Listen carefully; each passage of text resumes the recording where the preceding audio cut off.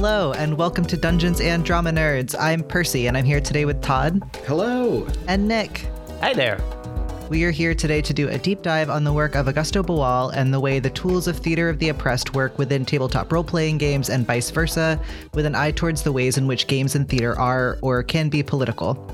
In putting together this episode, we're taking some inspiration from the orientation toward politics encouraged by the Kids on Bike genre, in which ordinary people are encouraged to take action against oppressive forces and power structures represented by faceless authority figures.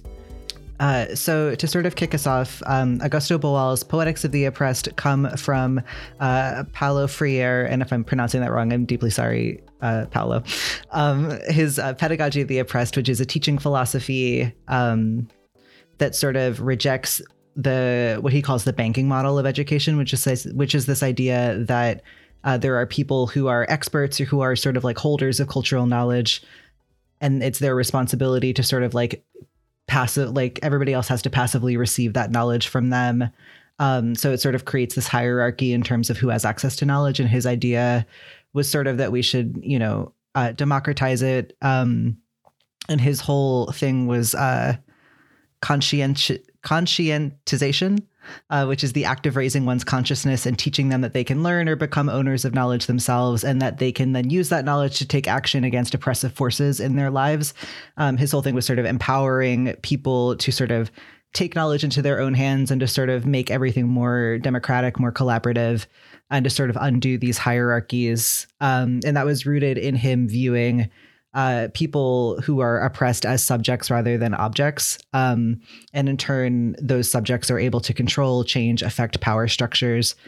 So from Paulo Freire's model of the idea of the banking model of education and trying to create a pedagogy of the oppressed, Augusto Boal works to create a theater of the oppressed, which is also the title of his seminal book, which the goal of which is turning the practice of theater into an effective tool for the comprehension of social and personal problems and the search for their solutions, end quote. He defines his goal as, quote, to change the people, spectators, passive beings in the theatrical phenomenon, into subjects, into actors, transformers of the dramatic action, unquote. So he's looking at theater in the same way that Freire is looking at education and saying that this same banking model relationship is happening here, where in education, there's the teacher who holds all the knowledge and is like doling that out to the passive students. In the arts, it's the artists, it's the actors and directors and playwrights who hold all the like creativity, all the creative power, all the storytelling power, and are then just like doling stories out to this passive audience of spectators. And one of his other big theoretical contributions to the field that kind of I shouldn't say created, because I don't know that that's strictly true, but certainly hugely influenced the development of applied theater in the 70s and 80s and 90s up through today, was the argument building on Bertolt Brecht, among others, that theater is inherently political, that not only the stories we tell, but the ways that we tell them are parts of our politics and the ways that we live our lives. Well, and I would argue that, like, going back to even the Elizabethan era, like that was recognized in the theater because you had, who was it? I can't remember their formal title, but there was someone who had to like vet every play that was going to be done because the fear of political messaging and political uprisings as a result of them was so great and so recognized even in, the 14 to 1600s that they were like, yeah, we got to do something about that, quash that down.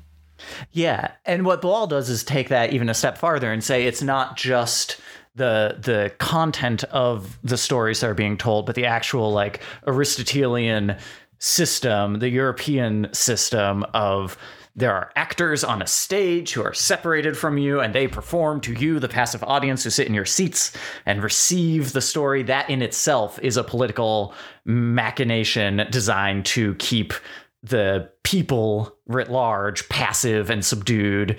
He has a whole thing in his first chapter about catharsis and how catharsis is just like, we got, Aristotle's idea of catharsis is basically just like, we got to take all the emotions that could make people hard to rule and like purge it out, and then we'll be good because they'll be passive, and like once a year they can go to the theater and like vent all their pity and anger and rage, and then they'll be like good subjects, which is it's a polemical reading of Aristotle.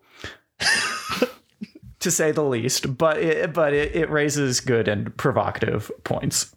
Yeah, I would say he's entirely wrong.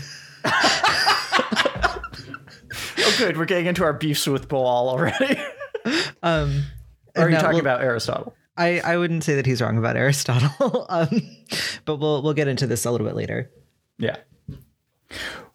So one of the things that Boal introduces that we've talked about on the podcast before is the idea of the spect actor. We've made reference to this even going back to the first season, but we figured we should dive into it in a little more detail. The idea behind the spect actor is to make theater participatory.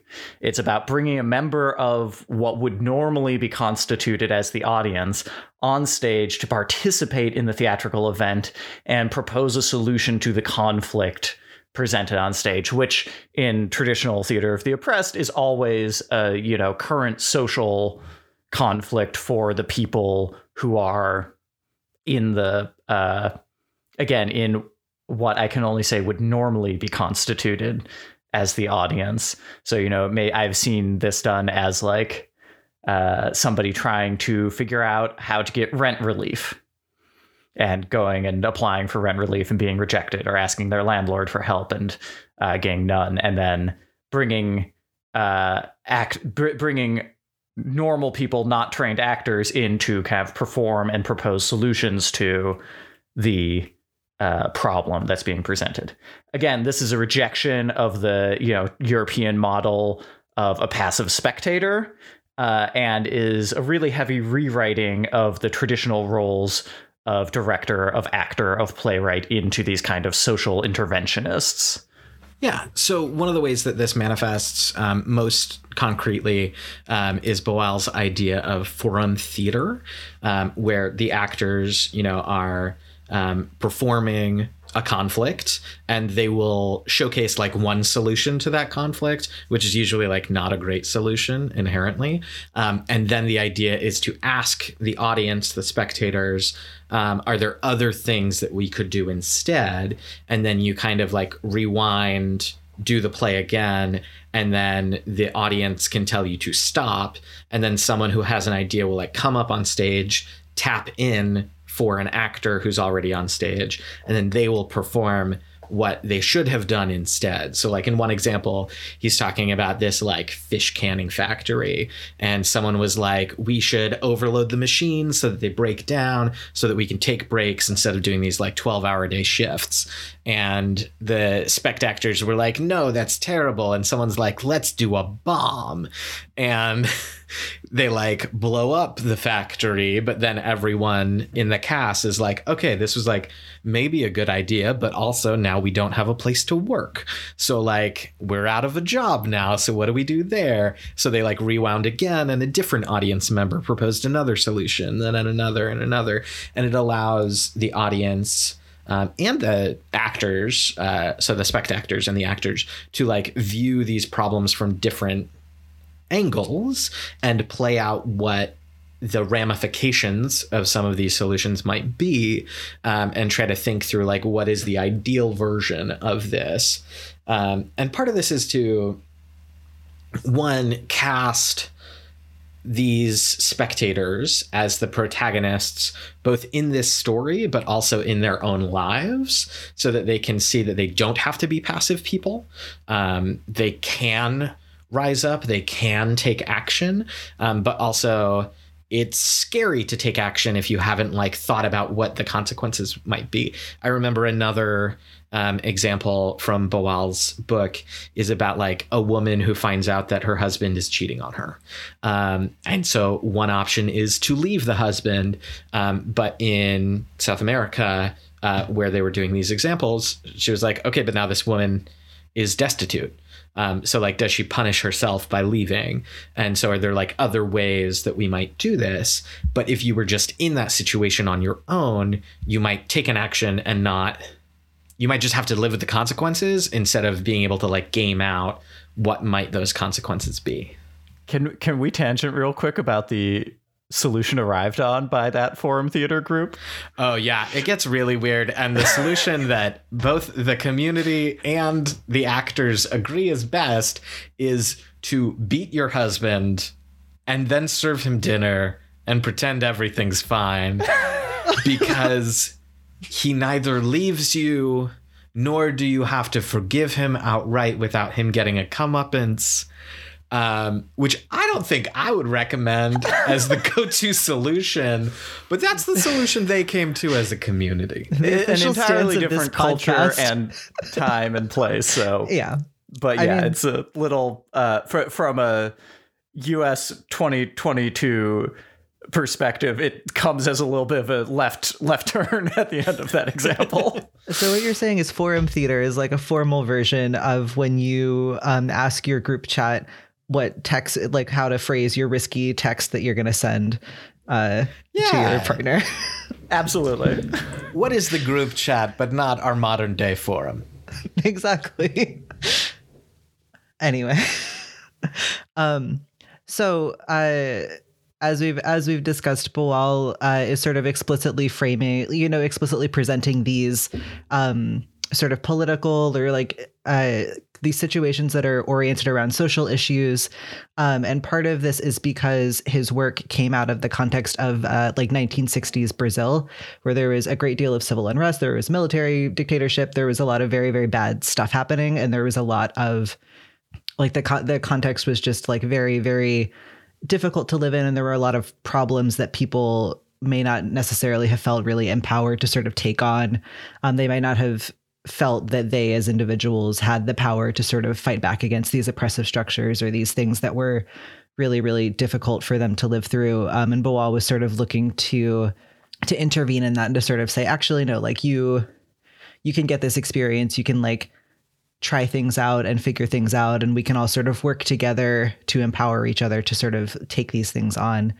And it was all sort of informed by these critiques that we've sort of referenced of Aristotle, of Brecht, of all of these sort of other theater traditions that were sort of oriented around like, how can we keep the audience passive? How can we uphold the principles of the ruling classes? How can we sort of uphold capitalism?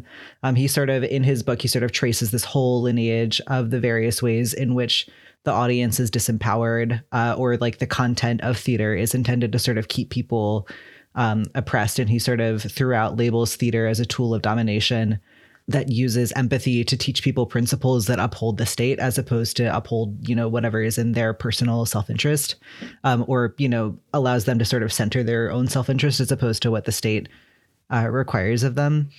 But he, for example, he says, quote, all must be protagonists in the necessary transformations of society. So again, he's really sort of looking to put everybody on stage and put everybody in the position of being able to act, as opposed to sort of passively saying like, okay, like I'm just going to see what goes on and get, everything that I'm doing from what's being presented to me on stage.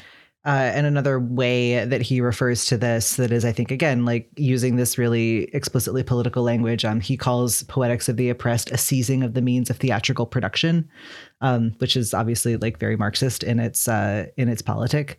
He calls it like the liberation of the spectator. He talks about eliminating the private property of the characters by the individual actors because you have this phenomenon of like the same character being played by multiple people. So essentially, right, he's sort of stripping away all of these sort of theatrical conventions and focusing explicitly on action and the power of action, and sort of bringing the spectator in to take a part in it. He says, quote, the spectator delegates no power to the character or actor either to act or to think in his place.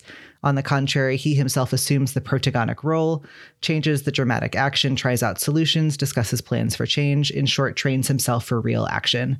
And the quote that you will hear that I think we've already said during this episode, but the quote that you hear a ton about Theater of the Oppressed is that it is a rehearsal for revolution. His idea was, if you, in the context of forum theater, mime throwing a Molotov cocktail at a government building, when it comes time to throw a Molotov cocktail at a government building, you are ready to do it. Because you've been in a situation where you've kind of done it before. So yeah. I do have to say, because I think it is important context on Boal, and I want to preface this by saying I can't remember where this story is written down. I don't remember if it's in Theater of the Oppressed or in one of his other books, and I do believe it changed the way that he approached his work. But there is a pretty well-known story about how early in this work, Boal and some of his actors were performing for some, I believe it was some farmers in rural Brazil. And after the performance where they were like, rise up, some of the farmers came to them and they were like, you know, we have guns. Like, we can do this. You want to go kill the landowners with us? And Boal was like, so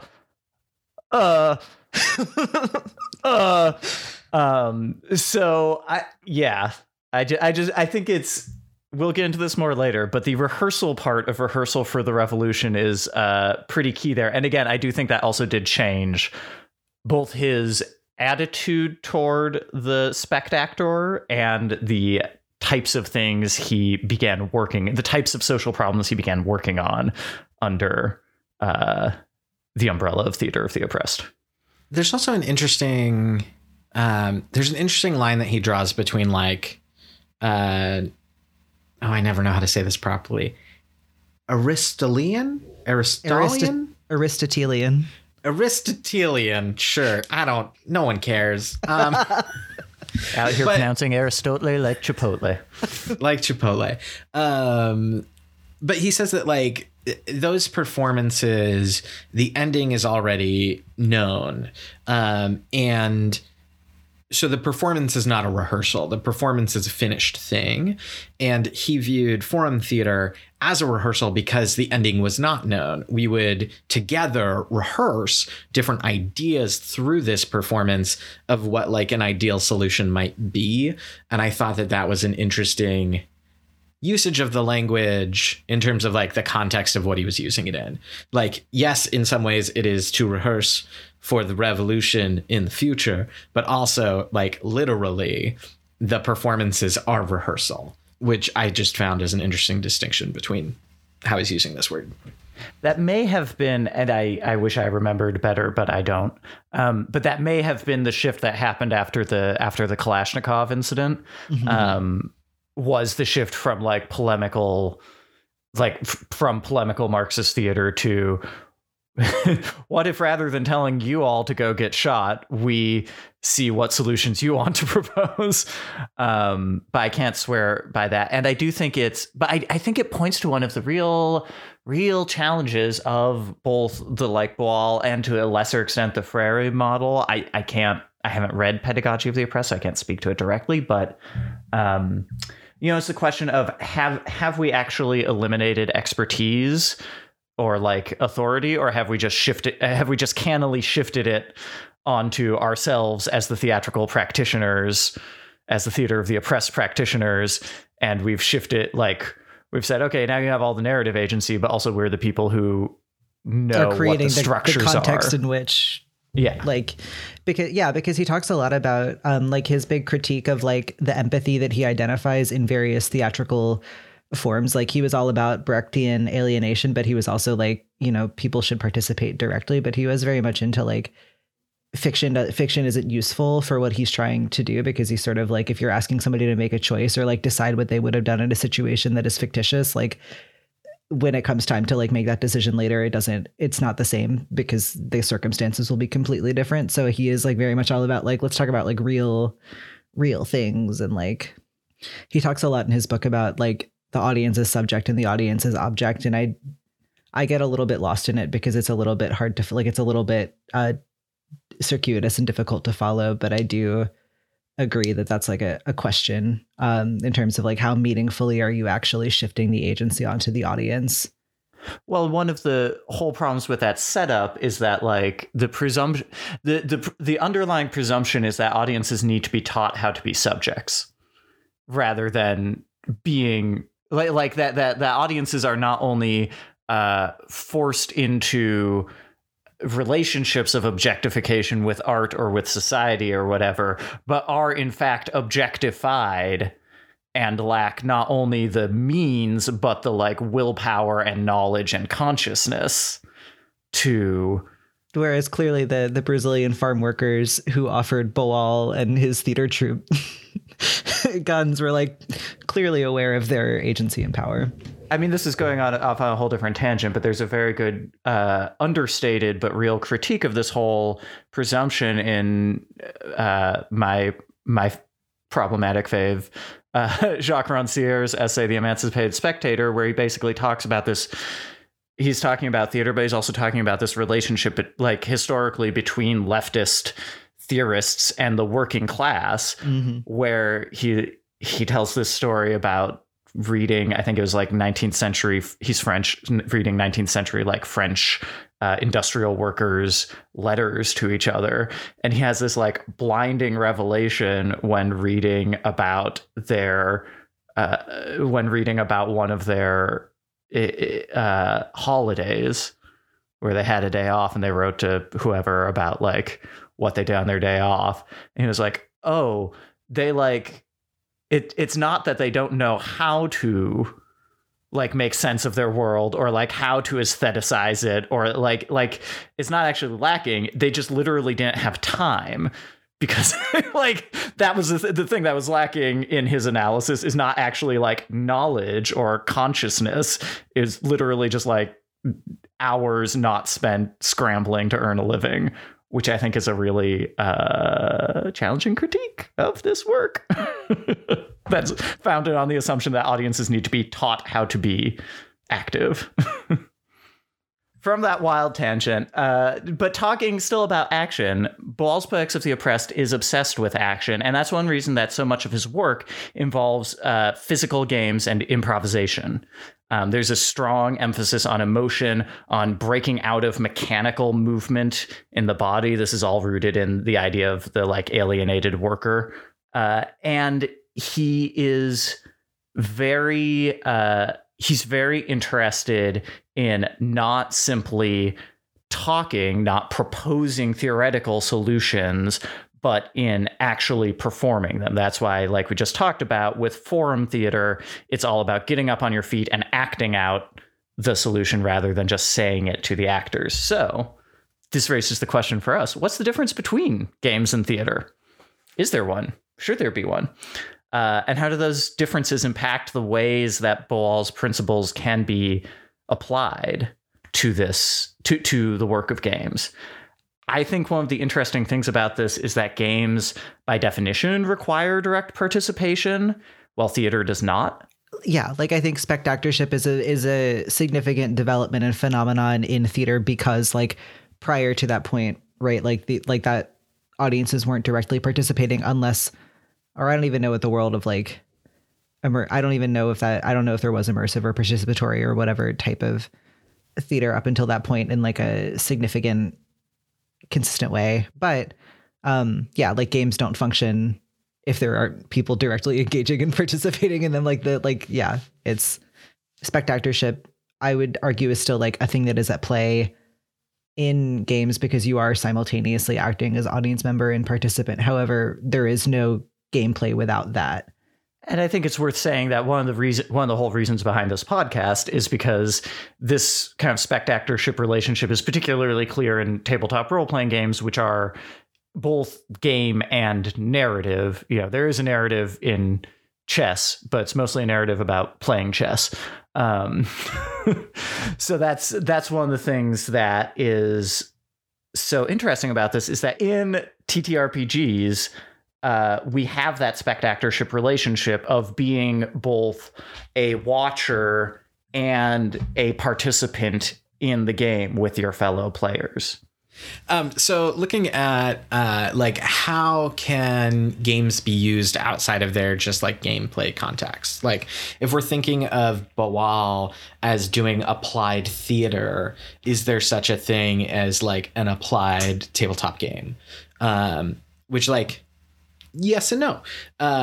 Scott, I'm hoping I'm not butchering his last name, Kupferschmidt, in Gaming for Change, using role-playing games in group work with children and adolescents, he talks about a proposal for a study in, I think this was the 1819 year. But he looks at a bunch of different psychologists who have tried to use TTRPGs in the place of group therapy because it allows its participants to gain skills in collaboration, cooperation, mutual aid, problem solving, enhancing social skills like impulse control and decision making, and also fostering like leadership skills for people, which I thought was an interesting way of looking at games, because I don't think that games necessarily set out to teach you to do these things, but they do force you to do all of those things.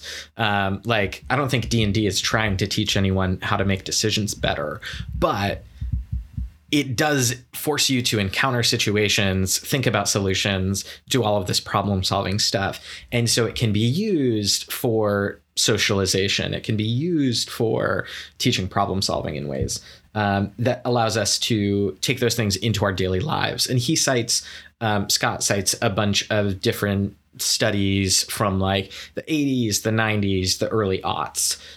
So people have been doing this for a while.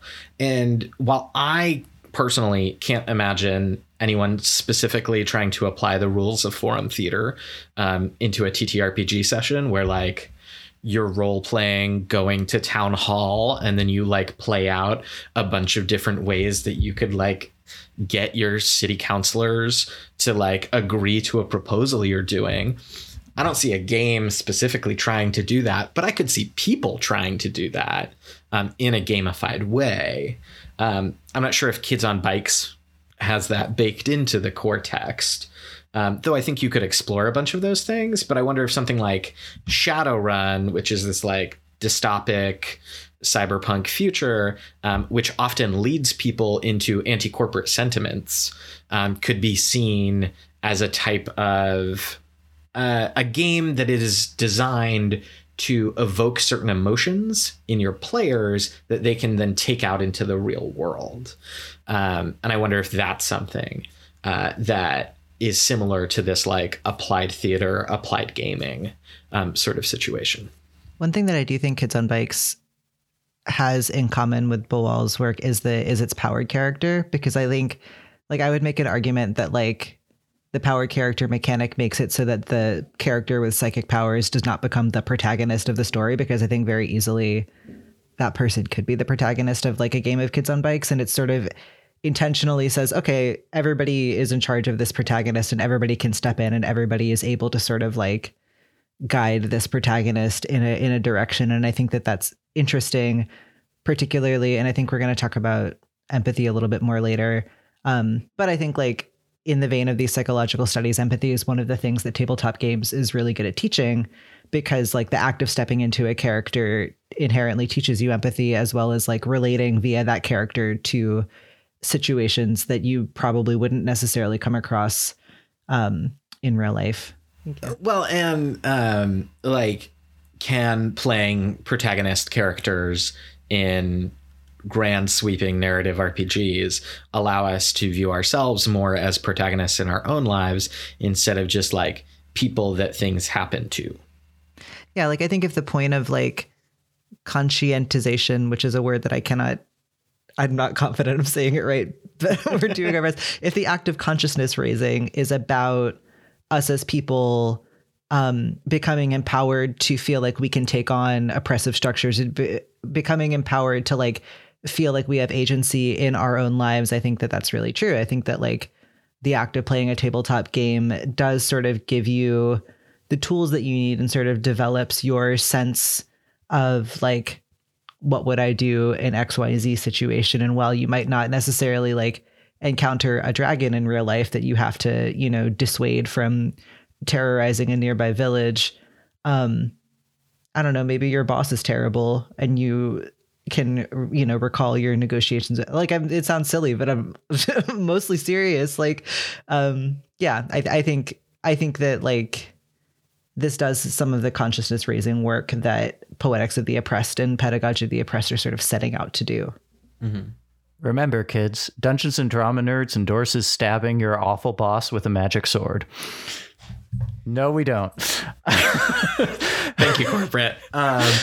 So, well, like jumping back to Scott Kupferschmidt's piece, one of the things that he talked about it's basically like this proposal that he was pitching for doing this group work with these largely young boys that had trouble socializing. But something that he did that I thought was fascinating was he laid out these like 10 sessions of gameplay. And in the first like 3, all of the focus is on problems that the party needs to solve together, such that the players could learn to like work with and for one another. And he describes specifically mutual aid, which is not a term that I've ever used in that context before, but in like thinking about how does your paladin need to take care of your cleric such that your cleric can cast healing spells later, and thinking not only about yourself as a protagonist, but as a crew of people who are trying to like solve problems together. And then from there, once you've got this like really great idea of what this community could be, and these players in particular were strangers to one another before playing, once you've created a community within them, then you can focus on the individual problems each of these players had to like role play solutions for how they could approach these situations from a better point of view in real life later. After developing this like group camaraderie and work ethic to then support one another in the struggles that they personally had instead of just the struggles of the group. And so taking this like step from seeing them not only as like valuable peers to you, but valuable peers whose own problems must be supported, and not just when it materially benefits you. And that was, I've never heard anyone like discuss gaming in that way or discuss that structure of gaming, which honestly, the next time I'm starting a campaign, I'm going to think very strongly about like, how do we build the group work ethic? How do we do this other thing? That's so interesting to me because I feel like I think Dungeons and Dragons is not the game that I would choose to talk about if I were going to talk about like games that are in the vein of like Poetics of the Oppressed, but like games like Belonging Outside Belonging, games that are by nature leftist in their orientation. Like all of those games have a like deeply explicitly anarchist worldview, but also like I found when I go to play them that a lot of people who are not familiar with that style get really freaked out by it. They don't feel like they can hook into it. And I think scaffolding a campaign that way is really, really smart because it does like the interstitial stuff. Because I think like the critique that Nick raised of Boal before in terms of like, we shouldn't assume that people don't have this consciousness already. I think there is an argument to be made that like, you do need to kind of scaffold people into being able to like feel equipped to really like dig into that. Like, I think there is like, maybe not for everybody, but there is value to sort of building in like an intermediary step, like an in between space where you can sort of be like, okay, like let's all get on the same page and let's all kind of like figure this out together for a little bit. Well, and like Young-Hee Lee talks about this in volume 40 of Theater Research International, specifically with reference to Boal and a workshop that, if I understand correctly, Boal actually led that she participated in, where she talks about how the lack of scaffolding in kind of traditional Theater of the Oppressed structures was actually very alienating for her as a person for whom English is a second language, for a person who in the workshop she was in was the only non-white person in the workshop, if I'm remembering correctly. And the presumption that all anybody needs is like an invitation, and then like, or not even an invitation, although it sounds like Boal mostly did do a good job of like framing it as an invitation. But in some ways, all anybody needs is to be like pulled into this artistic process, and that will like teach them to liberate themselves, and also that everyone inherently wants to engage in this particular very specific artistic process is in its own ways fraught and challenging. And yeah, I think in the tabletop world, that's, you know, I've read somebody once I disagree with about a lot of things, but one thing he said about Dungeons and Dragons was like, you know, why is it that Dungeons and Dragons is so, wired to the idea of like ancestry and class as building blocks of the game? And it's because because they're building blocks. And it's easy for a person who's new to the game to be like, okay, I am an elf fighter.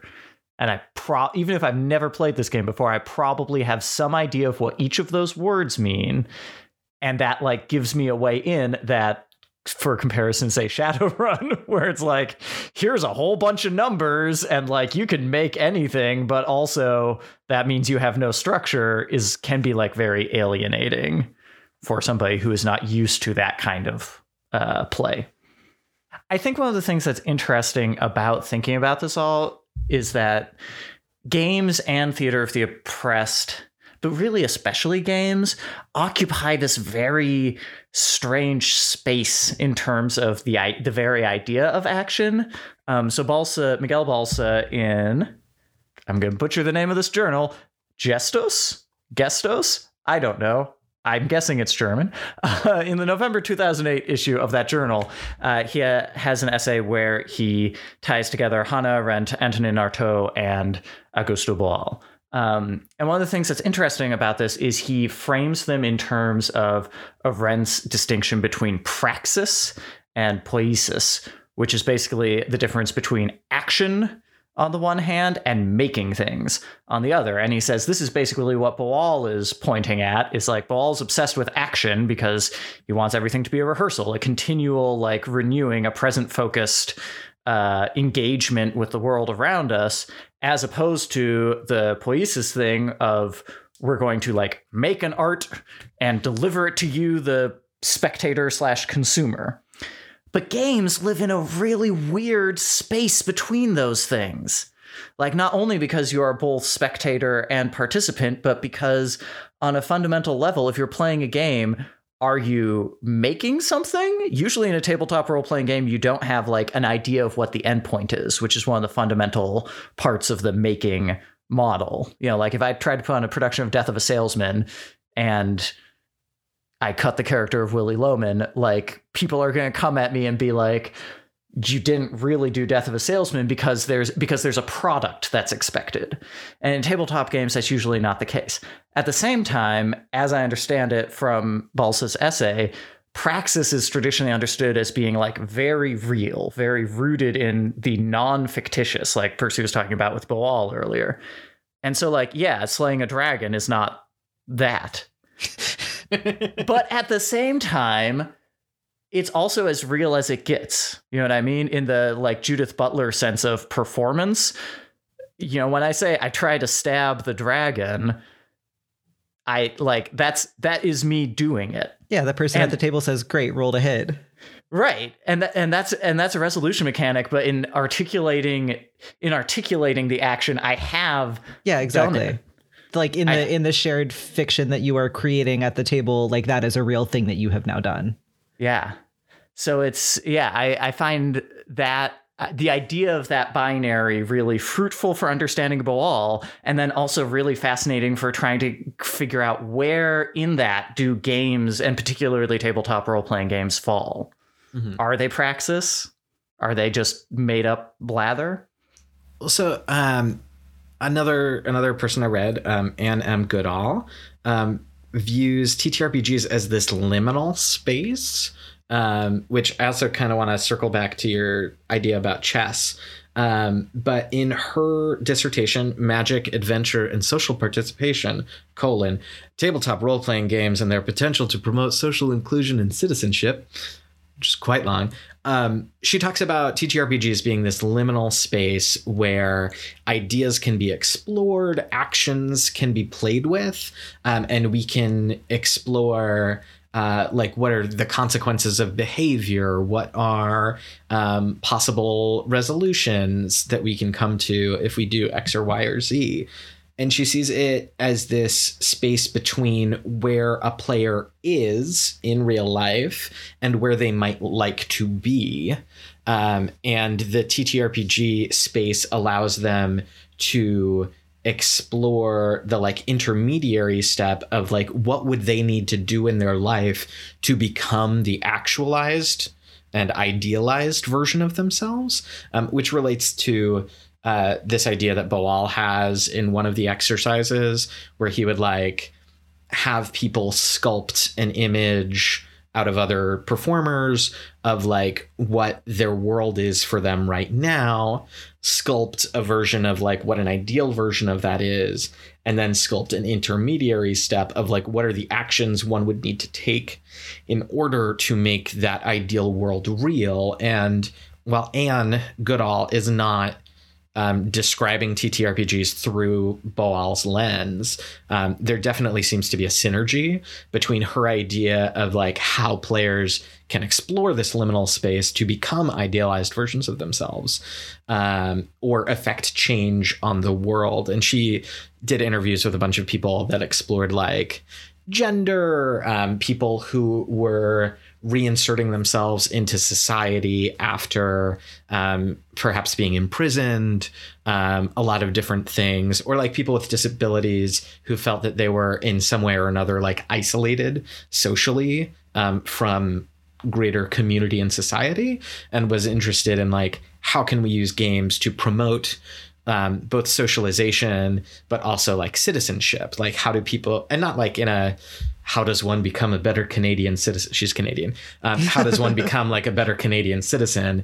But like, how do we recognize ourselves not just as like people in a place, but as members of a community in that place? And how can games do that? Not just in a game space, but in a real space, which I thought was really interesting. And then jumping back to this chess idea, she viewed chess as a liminoidal space because a modification, not quite liminal. It was my first encounter with that word too. Where yes, for when you're listeners, playing Nick chess, and I both made a face. yeah. Well, when you're playing chess, you are playing chess, and there is a story that's being told, but it is not a story about you. It is a story about chess. It is a story about armies, for instance. And it was an interesting idea. We'll put a link in. You can feel for yourselves whether you like the word liminoidal or not. But I think it's what we're not about a fun to do. mouthfeel. What we're not about to do, Nicholas, is argue about the narrative of chess, which is what I just think that's interesting because I think the narrativization of chess depends on the players. Mm-hmm. Sure. I would just argue that is not inherent to chess the way that narrative is inherent to tabletop role-playing games. I would agree. I think that's true. To circle back a little bit to this sort of question of like the binary between the real and the fabricated, or this sort of idea of building an intermediary step, I think this has a lot of kinship with some stuff that I read for this episode, and also that I've just been thinking about a lot recently because I've been reading a lot of Octavia Butler. Because I think there is this really long-standing tradition of science fiction and fantasy that is exploring pressing and current social issues. Like I think a lot of there's a lot of literature in those genres that are exploring real world social change and like sort of proposing solutions, or, you know, offering cautionary tales or what have you. Like these both have really well documented links to commenting on social issues via their sort of utopian or dystopian world building. And a lot of TTRPGs live in those worlds. Like, for example, Shadowrun lives in this sort of cyberpunk universe. You have tons of games that are sort of really, really rooted in genre. And I would argue that like the majority of tabletop role-playing games are living in some kind of genre world by nature. And the thing that makes me sort of think about is how this specific like form of a tabletop game impacts players' relationship to social change through the way that it is sort of like embracing genre. Like there are a lot of people who write about how the reason that science fiction and fantasy writers tend to use that to write about social change is because it doesn't feel as quote unquote real to us, because it is in this world that has a lot of things that are not familiar. It's mediated through this thing that is distant from us so that we maybe feel safer thinking about these things because it doesn't feel pressing or like it will have an immediate impact on the lives that we're living. for example, Joshua Brickley in an article about TTRPGs and like how they develop empathy writes, quote, "Science fiction and fantasy give us great leeway to explore our world through them because we can experiment with our reactions to the metaphors they represent and transfer those reactions into reality. Even those that don't have a message, although rhetorical criticism would argue that doesn't exist, our minds are going to draw our own parallels." So the question that raises for me is, does abstracting the world through genre in tabletop role-playing games help those games engage more deeply in sort of the mission of Boal Spectatorship, which is sort of this consciousness raising, this sort of equipping us with tools that we need for real life change? Like, is this sort of relationship between games and genre one of the sort of tools that it has that sort of enables it to like use these mechanisms effectively? Yeah, I think it's an interesting question. And I do think, I guess here's the thing for me. And it's one of the things that fundamentally, like, as I'm sure listeners have gleaned, I have a very complex relationship with Augusto. You're on a first name basis, though? We're on a first name basis. But thinking about their connection to genre, which I agree exists, and I do think it helps engage with that like idea of spectatorship. So like on that level, yes, but on the level of consciousness raising, there's a like long liberatory tradition in science fiction, but I don't know that it's inherent to the genre, because like H.P. Lovecraft was also writing about the social issues of his day. He was writing about miscegenation and how he didn't like it. That's true. And there is a hugely successful tabletop role-playing game, Call of Cthulhu, that's built on his work and his legacy. And I want to be clear that I do not know Call of Cthulhu like as a game. It may I actually think I have heard that it has done work, successful work or not, I'm not sure, to like shuck that. Gross racism. The gross racism, yes. But like I think that is it's kind of rooted in eugenics, and it's kind of like its mechanics are rooted in ableism and eugenics. Yeah, I mean, I don't really know how you'd build a game based on H.P. Lovecraft's work that wasn't rooted in eugenics and racism. Totally. And ableism. So I was like, there's another word that's floating. The question that I'm thinking about more is that, like, I think based on like, and this is purely anecdotal based on like discourse that I have seen personally, so it's certainly not representative of like all of the conversations that exist about it. But I think the conversations that I see about, for example, like Shadowrun or Cyberpunk, that are these games that like contain within them, as Todd mentioned before, this sort of like orientation to the world, to borrow a Sarah Ahmed phrase. They sort of have this attitude that you are, as a player, sort of like subtly put in the position of, you know, being anti-corporate or being anti-capitalist. Like, you know, you're being sort of set into a specific worldview. But that's not necessarily what the game explicitly sets out to do. It's not necessarily like you're not entering the game saying, I'm going to join a union that overthrows the government. And the conversations that I see about these games are very, very different. There's a game by Jennifer Adcock called The Price of Coal, which is a fairly realistic depiction of the Battle of Blair Mountain, which was a really famous labor uprising in Appalachia in the 1920s. And it is like explicitly like you are playing characters who are coal miners and who are members of the union and people who love those coal miners, et cetera. And like you deal with the Pinkertons coming and you deal with like the company store prices going up. Like you are explicitly living out these real life things. And the conversations that I see about those games are very, very different because the latter game feels so much more real. And I think that's interesting. And I don't have like a takeaway necessarily, but I think the abstraction is a useful and interesting tool. Although like one could argue that like The Price of Coal is a much more like Boalian game. Mm-hmm. Well, I would also say that it's not an abstraction. The temporal distance between 2022 and 1921 also adds to that. Like, this is something that happens in theater too, all the time, where like many history plays are often about today. And we're just like using a specific historical moment to explore issues of the day in a way that feels more safe and more distant. And so like, I mean, the easiest example that comes to mind is The Crucible, which all sorts of feelings about John Proctor and all sorts of other things, and how it is not a great or good telling of what happened in American history. But the point of that's not what the play is trying to do. The play is trying to describe McCarthyism. And I think it does that very well, and does it in a safe way where, like, he did not have to go to jail for being a communist, possibly. Like, Arthur Miller wasn't accused of being a communist when he wrote an incredibly anti-McCarthyist play during McCarthyism. Yeah. And so, like, that is being used as a safety net. And I think that, not in a bad way, I'm not trying to, like, tamp that down, but that distance, that temporal distance, allowed people to view those events, view parallels, and wonder, like I would wonder if Jennifer Adcock would do a version of that about Amazon.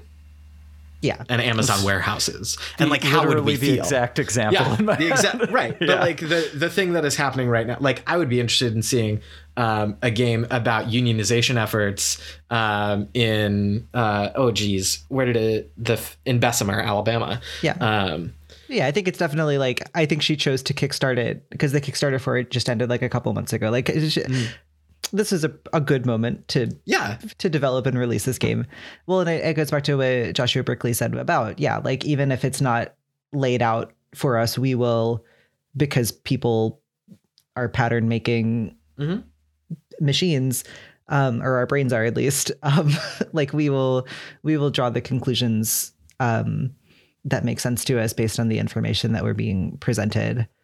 But I think it's interesting because I think what games are explicitly doing, and what I think forum theater is doing as well, is sort of offering us this situation where we have access to agency that we might not necessarily directly, we might not have it, or we might not know that we have it in our real lives. Like, obviously I don't have access to a bow and arrow, or a magic sword in my real life. But there is, like, something really, I think, useful and educational to entering, like, a game situation where I do have access to those things in order to solve my problems. And I can sort of think through, like, or even, like, I don't have an 18 in my charisma score in real life. But what about in a game space where I do? Like, how would I approach things differently as a different person, or as a person with different skills? And how might I, adjust to become more like that character if I find that that's useful to me?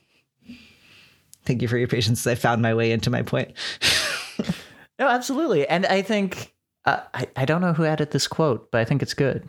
Oh, yeah. I read another article by Coleman Gagliaretto that is talking about games like The Price of Coal. And they say escapist storytelling and RPGs consequently aren't actually about ignoring hardship, but experiencing narratives where people have the skills, positions, and opportunities to challenge the outrageous fortunes of their lives, end quote.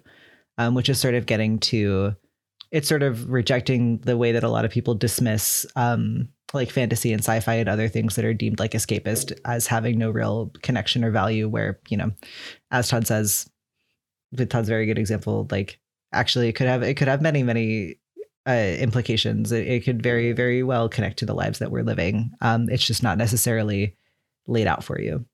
That quote immediately reminded me of one of my favorite lines from Ursula Le Guin's No Time to Spare, where she says, she asks rhetorically, the direction of escape is toward freedom. So what is escapism an accusation of? Which is just, as novelists are wont to do, is just such a wonderfully, like, pithy summation of that whole situation. Damn, Ursula. Yeah, I fucking love her.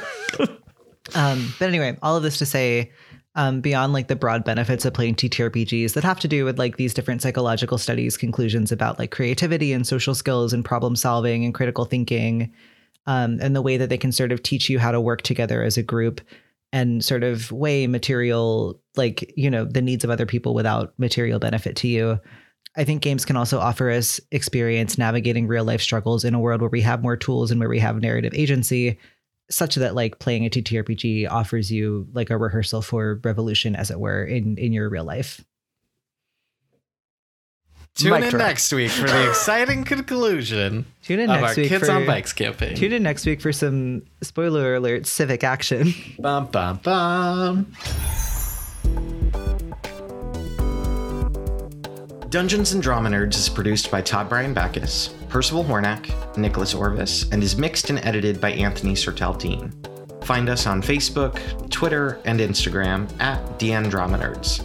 Check out our cast bios on our website, dungeonsanddramanerds.com, and tune in next week for another episode of Dungeons and Drama Nerds.